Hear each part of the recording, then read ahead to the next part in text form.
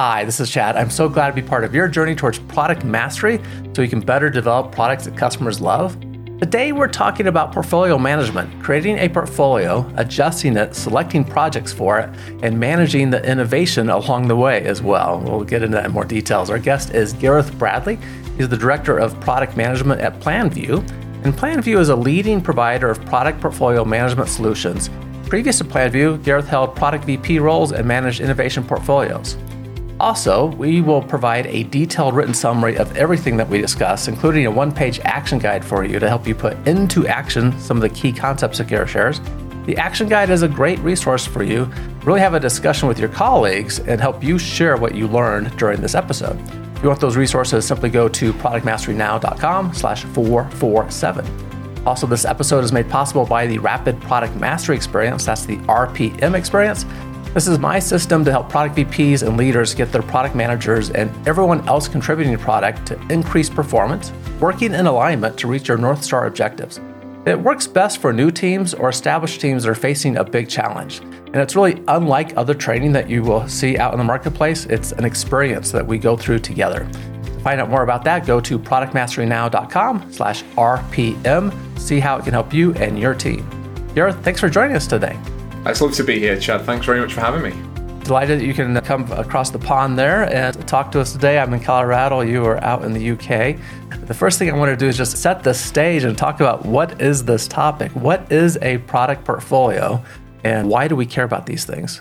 It's a great place to start, Chad. So product portfolios, I think traditionally, most people will think of them in companies that have maybe more than one product. Let's start there. They're going to align groups of work or work tracks around particular products. So if we sell perhaps TVs, mobile devices, maybe home stereo equipment, some companies will organize their product portfolios along those lines. And it will be either at the product level, so it could be a particular type of television, or it could be obviously all around that TV's division, home entertainment division. They can work them that way. But traditionally speaking, it will be a group of products or services. So if you don't sell physical products, but you sell services maybe online, you would also group it the same way. And that's traditionally what we see day to day. Organizations come to us in my line of work and talk about product portfolio fitting into that kind of organizational structure that perhaps they already have defined. And frankly, Chad, that's probably why they go down that path. It's defined that way. They organize their product and their business that way. So a clear need when we have more than one product to help us start maybe having some focus, thinking about where we're going to put our resources compared to other things, how we're going to balance out our efforts and where we're placing those bets. We'll talk more about that. Yeah. But you talk about structured, right? So the TV company example, the entertainment company example. What are some of the different ways that you've seen organizations structure portfolios?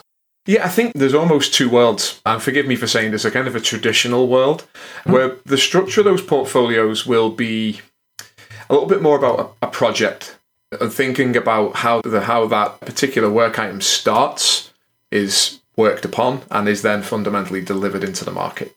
And that project mindset is how most organizations in the world today will think.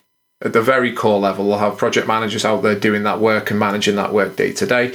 And all of those projects will run into a group of projects called a portfolio.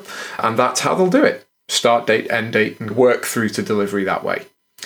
That traditional view is prevalent. Lots and lots of organizations still do it. And I'd almost say there's maybe even a particular horse for a course, as we say in the UK. There's a particular time to do that. But what we've observed, and I've noted in particular, is a shift from a project mindset to a product mindset. And in that product mindset, obviously, things are more continual. You're into that sort of product development life cycle.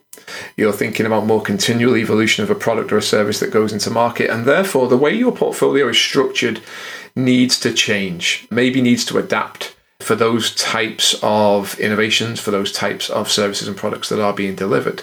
That's perhaps the newer frontier, if you like, versus the old traditional models, which are more project orientated. That's what I see one of the biggest challenges for many organizations out there today, is how you kind of strike the balance. If you've been working in one particular project orientated mindset for a long time, maybe even you were founded that way. Some companies are in that kind of on that maturity line where they've They've been founded and they've worked in that project mindset for a long time. And now, perhaps because of disruption in their market, because there's a new competitor, perhaps the market has fundamentally changed, they're having to shift the way they think. That's a tough thing to do, really.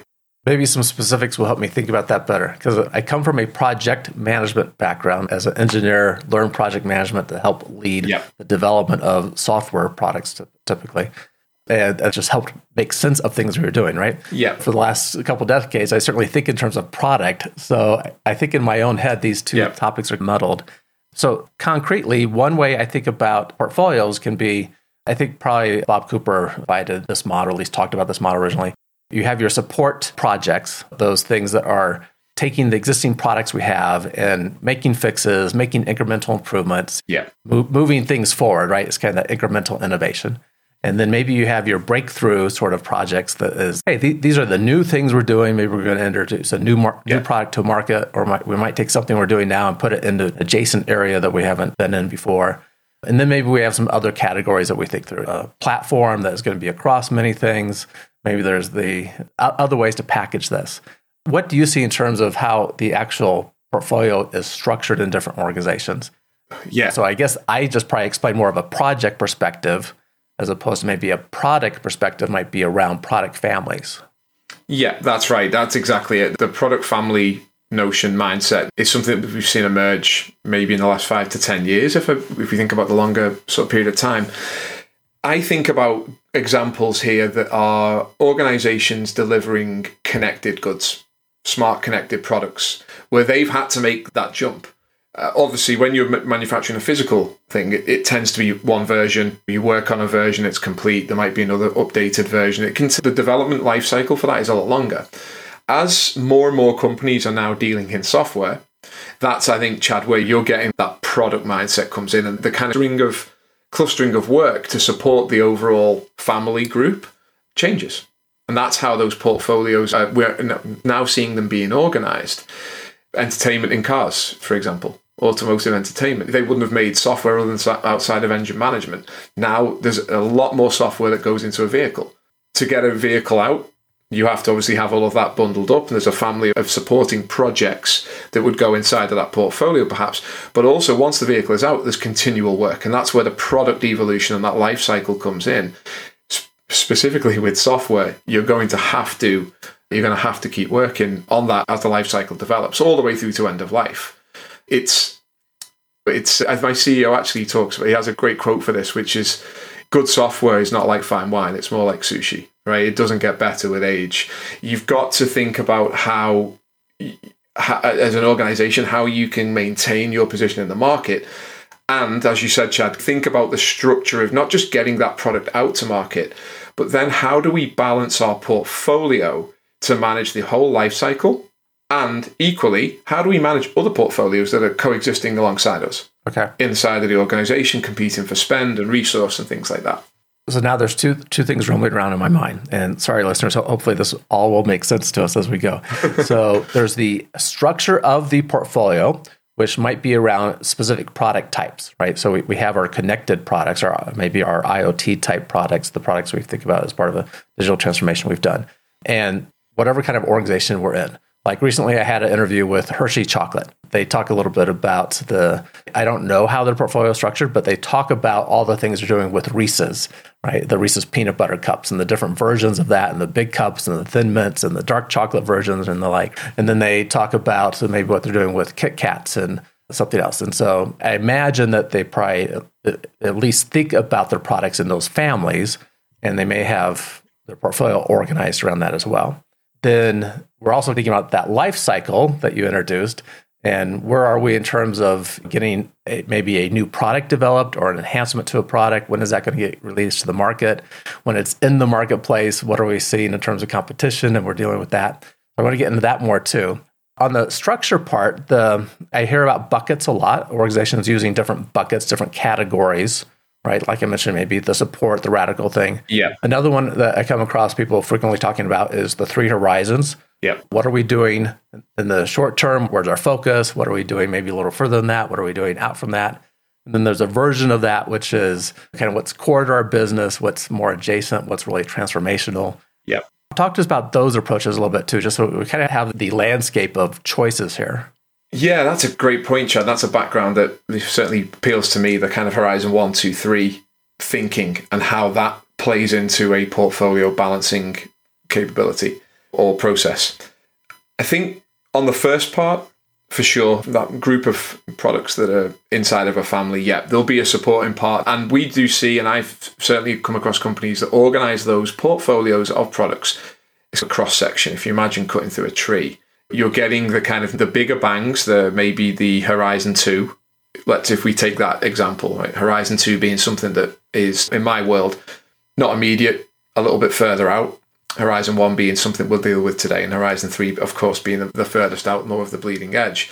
They'll look to balance in product mindsets, so look to balance Horizon 1 and 2 through that cross-section. So they'll keep them contained. This portfolio is going to deal with a product that is going to market through its life cycle, and we will look to support it with Horizon 1, incremental innovation work to improve it once it's in market, to grow market share. And then if you're an organization that likes to spend on R&D, or has to spend, not likes, but has to actually spend to survive in R&D, thinking about medical devices, pharmaceutical divisions, there's a lot of complexity there. Those portfolios can become more muddled. They're kind of like that intermediate step where you'll get Horizon 1, 2, and 3, perhaps all blended together. So you have the incremental innovation to support the product that's gone to market. You'll have maybe the next version of that product in Horizon 2 scenario. And Horizon 3 might be a totally new technology to support that product, or a totally new technology to deliver that product or service. That blend perhaps is a little bit more typical in pharmaceutical and medical devices area, where competition is high, where there are pressures on competitive or patent cliffs, especially around pharmaceuticals and drugs, where you have to make those changes and place those bets a bit differently. And then the third, obviously, part of this is the pure R&D area, where you are looking at Horizon 3, some Horizon 2, and those portfolios, some organizations, maybe because of how they've been in the physical world, perhaps pre-COVID, obviously now everyone's a little bit more virtual, but in the physical world, they've co-located R&D and innovation together. I think about some aeronautical engineering organizations we've worked with that have had examples of R&D co-located in a physical building to get a particular product to market, to sustain it, but then to pivot into the next Horizon 3 project, the lab, the co-location of innovators. And the portfolios are structured the same way. That's for spend, for alignment with governance and external processes that they might have to go through for flight testing and such. They will be lined up that way, and the spend will be ring-fenced that way. I think that's more traditional is the first two. Horizon 1, 2 blend, Horizon kind of 1, 2, a bit of 3, and then purely a sort of 3 and maybe a 2 mindset. There's almost stacks. I think of them as color-coded cross-sections in my head, but it's almost about that balance and where you perhaps want to spend your R&D dollars. Okay. So it sounds like there's an overlay going on here, and I'm trying to come up with an example in my mind. So let's say we're a medical device company, and maybe we have radiation devices that help for treating cancer and the like. We have maybe T-type devices, X-ray imaging, and maybe some other newer energy devices, proton devices or something. And maybe each one of those is a product category for us. 3 buckets, 3 categories in our portfolio. So far, so good? Yes. Yep. And then inside each one of those, we might be managing that category using, for example, a 3 horizon sort of approach and thinking about what are we doing today to our X-ray machine? What's kind of those incremental things that we have planned out that we can see that are going to make sense? What's the things that we're going to be working on a little bit later, maybe the adjacent stuff, the 2-year kind of timeframe stuff. And then we got our R&D department. They have some budget that's related to that category of our X-ray machines. Sorry, I keep saying X-ray, of our radiation machines to work on new capabilities that technology might bring us later. And so in each one of I just say buckets all the time, each one of our categories in our portfolio, we could have that approach of thinking through kind of a 3 horizons plan for how we're spending money. Yes. Okay. Correct. Yeah. Okay. I was going to say, I do think that's becoming more prevalent. That will happen. And it seems to be vertical specific, frankly. They're less reliant on maybe software, and maybe that dictates some of the physical development and the willingness to blend that portfolio that way. to have the sort of truly blended stack. I'm taking a brief break from the interview to tell you about an upcoming conference. If I only attend one conference a year, it is this one, PDMA's Inspire Innovation Conference.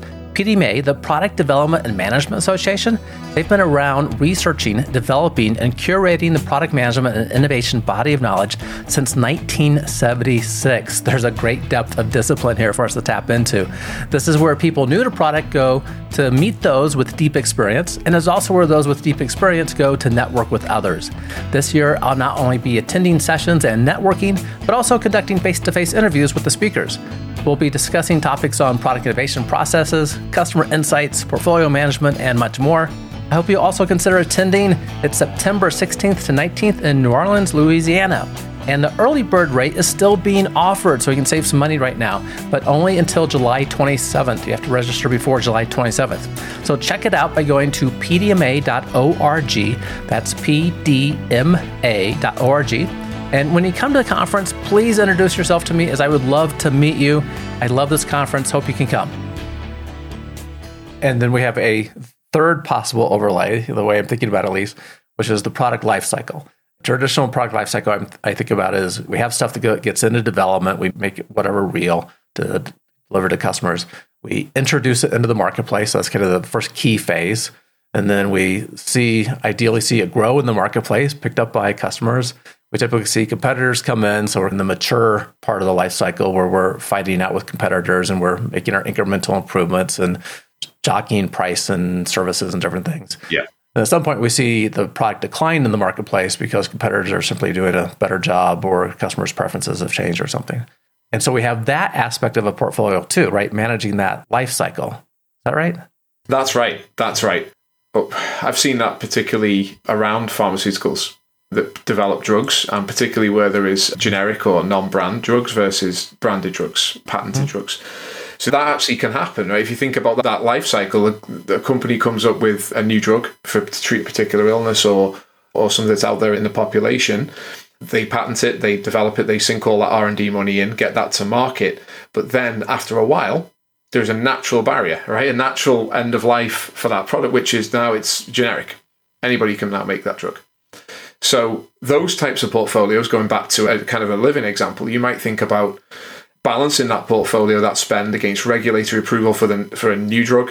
Perhaps it's a particular geography that you sell that drug into. There are some think of like internal and external factors there, where you're running up against how some of that product, that drug is performing in market, what your sort of net present value is against that portfolio of maybe drugs or associated drugs and services.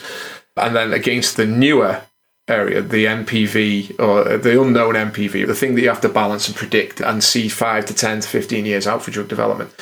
Those portfolios may have a blend to get them there because they always are competing against the external factor, the things that I guess are in control when it's regulatory. You know the process, you know how long things take for clinical trials and such. But then there is the competitive part, as you say.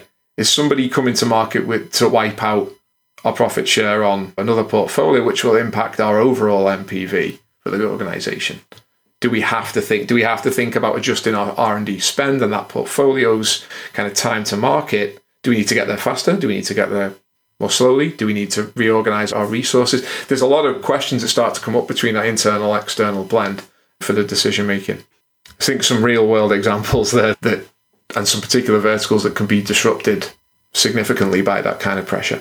So to keep this in my mind straight, when we're helping product leaders think about structuring a portfolio, or they're having discussions about this, having some kind of categories that we put our products around is important, because then we can think about how we're resourcing, which kind of products deserve resources right now based on what our strategy is, the organization, competition, market, all that, right?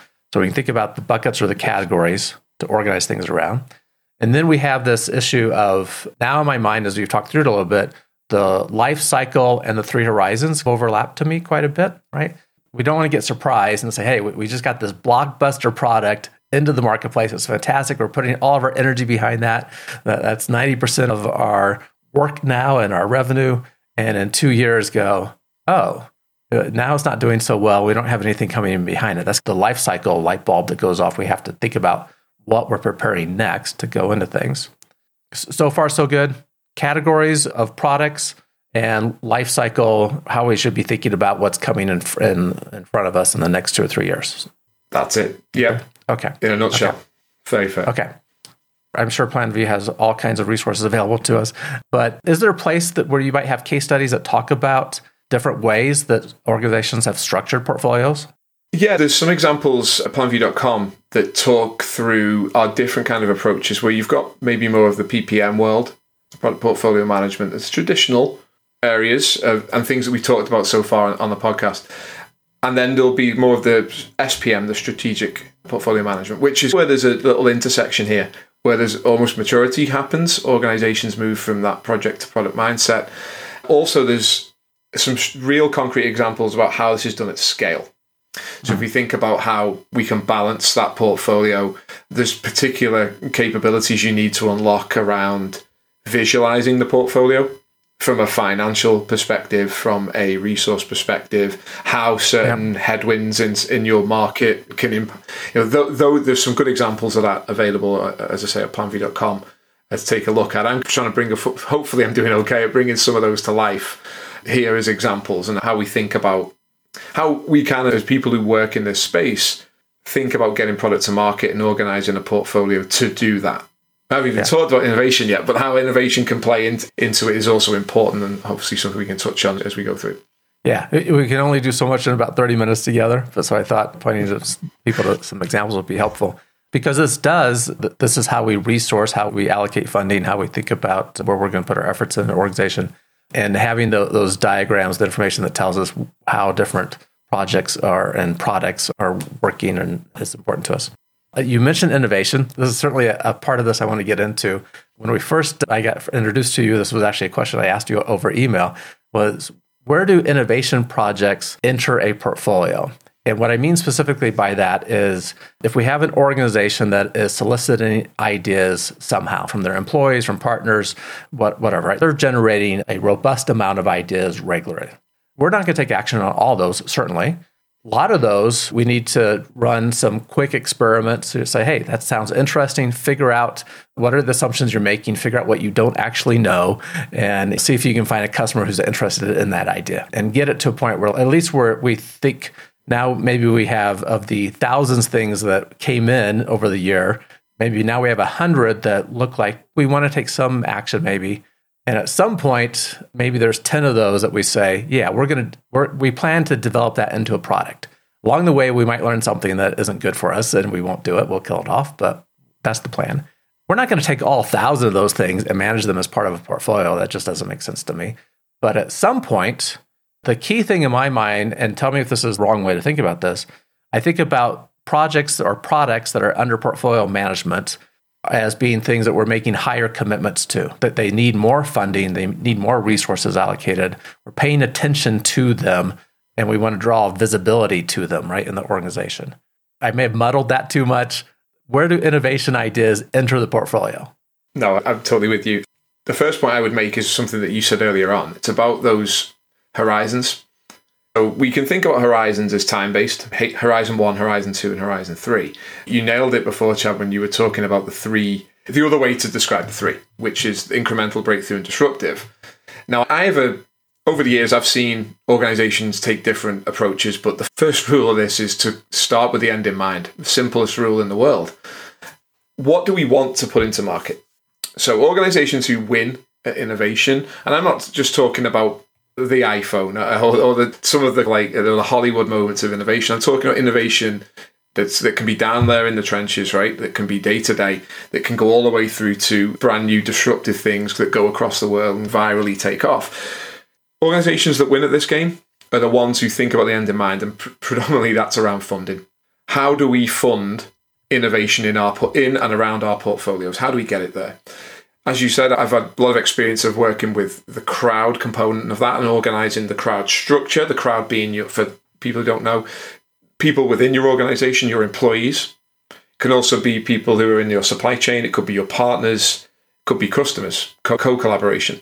But organizing that activity into maybe those three buckets, the incremental, the disruptive, the breakthrough, great. That's a good starting point. I can gather ideas that are easier to do. If it's in America, it'd be like the Nike ideas, just do it. Things that we can roll out that are within our spend, that we have budget already assigned for. Great.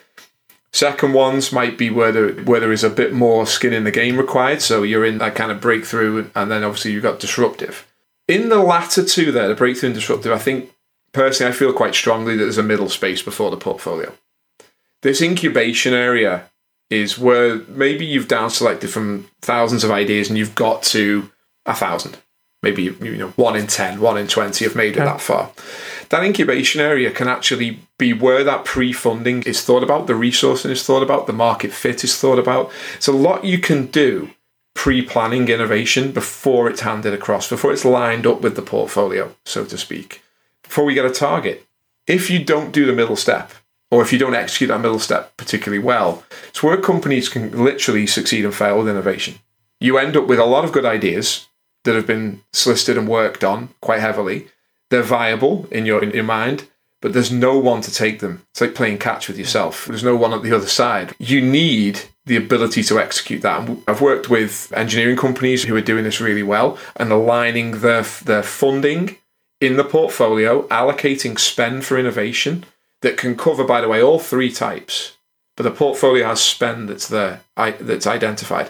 And what you find in those companies is they know they've got the money. They'll come up funnel or across funnel, if you like, to the start, the front end, and they will actually actively engage. They'll say, we're looking for this type of idea, this type of innovation, and they will line the end up with the start. So how they structure it, how they seek to collaborate, how they capture those ideas and work them through to incubation, they're engaged in that. Protecting, therefore, the incubation step and making sure that when they take the 1 in 10 ideas into their organization or into their portfolio, that it's viable, there's been sign-off, there's been process, there's been governance, and the idea is going to get to market. Of course, there can be things, external factors that can influence that, but fundamentally connecting the two, the end and the start, the top of the funnel, the bottom of the funnel, it's a lot easier than perhaps organizations think, but equally there is a part of it that's the glue to bind all of these separate processes together, and that often is incubation to align it to the portfolio.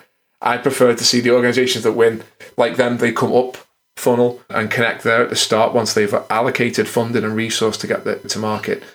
The ones who don't, they tend to be the ones who, as I say, solicit a lot of ideas, work through a very intricate workflow process to get to a viable number of ideas, and then they're either left in a holding pen, the market moves on quicker, they get disrupted, didn't act on that idea. So it can be, from the outside looking in, it can be a little frustrating when you see organizations miss that step, when they have the tools available within the four walls of their virtual org to do it, and they don't quite execute on it. I do think when you look at the innovation portfolios, you're looking at agility, the visibility of data, the availability of data that's either from the customer base, from the market, from competitors that you can line up against. And then you think about the collaboration. Is it viable for us to get those ideas from our organization, to get them to market? Do we have the financing? Do we have the agility to move things out of the way to accelerate that one idea, which could give us more market share? It becomes more about tactical portfolio management once you've got it in, but connecting the two, as I say, that incubation layer is pivotal in organizing both the portfolio and the delivery of that idea. A couple takeaways for me in that. One, as a project manager that has an idea or has sourced an idea from someplace and thinks that we need to push this forward, it would be wise for me to be in touch with the portfolio people, understand what they are looking for at this point in time, what they have funding for, the kinds of projects that they're actually going to move forward with in some type of frame, so I can better align what I'm seeing to what they're taking to. Yeah, getting the right idea to the right delivery mechanism at the right time. Very simple mantra. Yeah, that's exactly what you're talking about. Okay. And then as a product leader, maybe a product VP, I would want our portfolio to have funding allocated for receiving new ideas too. And so if I'm making this with the executive team, this decision across our portfolios, there must be a discussion that says we're putting X number of dollars into this bucket of work, right, into our radiation product line. And out of that, I want to reserve some percentage. I don't know what companies use, but let's say I'm going to reserve 10% of that money to accept new ideas that come in over the course of the next year so we can start developing those? That's probably close to a best practice, that one, to be honest, Chad. Okay, very good. Having that alignment. Yep. Okay. So this helps provide, so get our hands dirty a little bit around portfolio management and what is involved in that. We're going to run a little long because I want to ask about a couple more things real quick. When do we start taking notice that something is going on that we need to rethink how we're doing our portfolio? You teed this up in the beginning that we've gone from thinking about projects to products. What do we see going on in the portfolio where we should stand back and go, we need to think about how we're allocating our resources and do this differently? Yeah, I think on a day-to-day basis, my personal approach is looking at throughput. What are we getting out there into market? In software, that's a lot easier to deal with because you can see bottlenecks.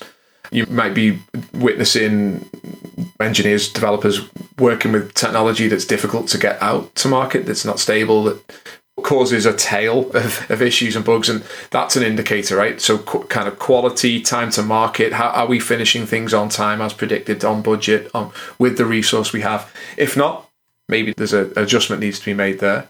I think I'm a believer in, if you think about the whole life cycle, what's happening in the market with what we've delivered already. So coming full circle, and I've pushed this particularly inside of organizations I've worked with, think about modeling all of the signals you get. And that's a lot easier, right? It's very topical at the moment to talk about those language models and how they can cluster information. But being able to visualize those points of data. So looking at the health of sentiment perhaps inside of your projects and portfolios. How is that tracking? Are people talking about things that are going to finish on time, that are looking late, early indicators? And also looking externally at what the voice of the customer is telling you. So being able to model those things together, I've seen some really advanced approaches to that in the banking world where they can overlay it, even bring in things like complaint data and start to look at the funding and spend in a portfolio that might be addressing particular bugs, quality issues in software or process issues where customer attrition is being generated from, and then aligning that with the spend. What do we have in our portfolio that is meeting this need? Goes back to your point before, Chad, right? The project manager being connected and understanding that landscape helps them make that adjustment and be more agile inside of the product world. I've said the A word, so we must be doing innovation if we said agile. Okay, thanks for addressing that too, because changes are needed at a time. Really good discussion about portfolio management and help us think about the parts of that are involved in this, those initial categories around products, maybe projects. I think of them as the buckets we're going to put our funding in and organize resources. And then how does that play to the life cycle? And what are we thinking about in terms of innovation and how the new ideas might enter the portfolio when we're making commitments to take them forward and work on them? As listeners know, we do enjoy innovation quotes around here. What do you have for us and what does it mean to you? Okay, I'm going to use a quote that I've long had from James Surowiecki, who is the father of group innovation, crowd innovation, The Power of the Crowd. If you've not read it, I thoroughly recommend it. It will change your mindset, quite literally. So my quote would be, under the right circumstances, groups are remarkably smart. Smarter even, sometimes, than the smartest person inside of them. That's something that's really close to me. For the last 13 years, I've spent working in crowd innovation and collaboration, and I think I've lost count of the amount of times I've seen that bear fruit inside of organizations across the world. The power of the crowd can organize top of your funnel, and that can align to delivery. So yeah, it means a lot to me, that one, Chad. Very good. Thank you for sharing the quote. It sounds like a book that we should check out as well. I have come across it in the past, but I don't think I've read it yet. Excellent discussion. How can people find out more about you and the work you're doing? You shared planview.com before as a place to get resources. What else should we know? Yeah, you can contact me on LinkedIn. So I'm available on there. If anyone's got questions, thoughts, discussion they want to share, please reach out to me on LinkedIn. That's probably the best platform. And Bradders_81 on Twitter as well. So they would be probably the best two places to find me, Chad. Excellent. We'll put those links in the show notes to make that easy for people to find. Gareth, thank you so much for the information today. No problem. Thank you very much for having me, Chad. Hopefully everything was useful for your listeners. Great discussion. And listeners, once again, if you want to find the written summary of everything we talked about and that one-page action guide to help you put into action and also help you share with your colleagues what we talked about, simply go to productmasterynow.com/447. Everyone, keep innovating. Thank you for listening to Product Mastery Now, where product leaders and managers gain product mastery through practical knowledge, influence, and confidence. By listening, you are becoming a product master, creating products customers love. Find additional resources at productmasterynow.com. Keep innovating.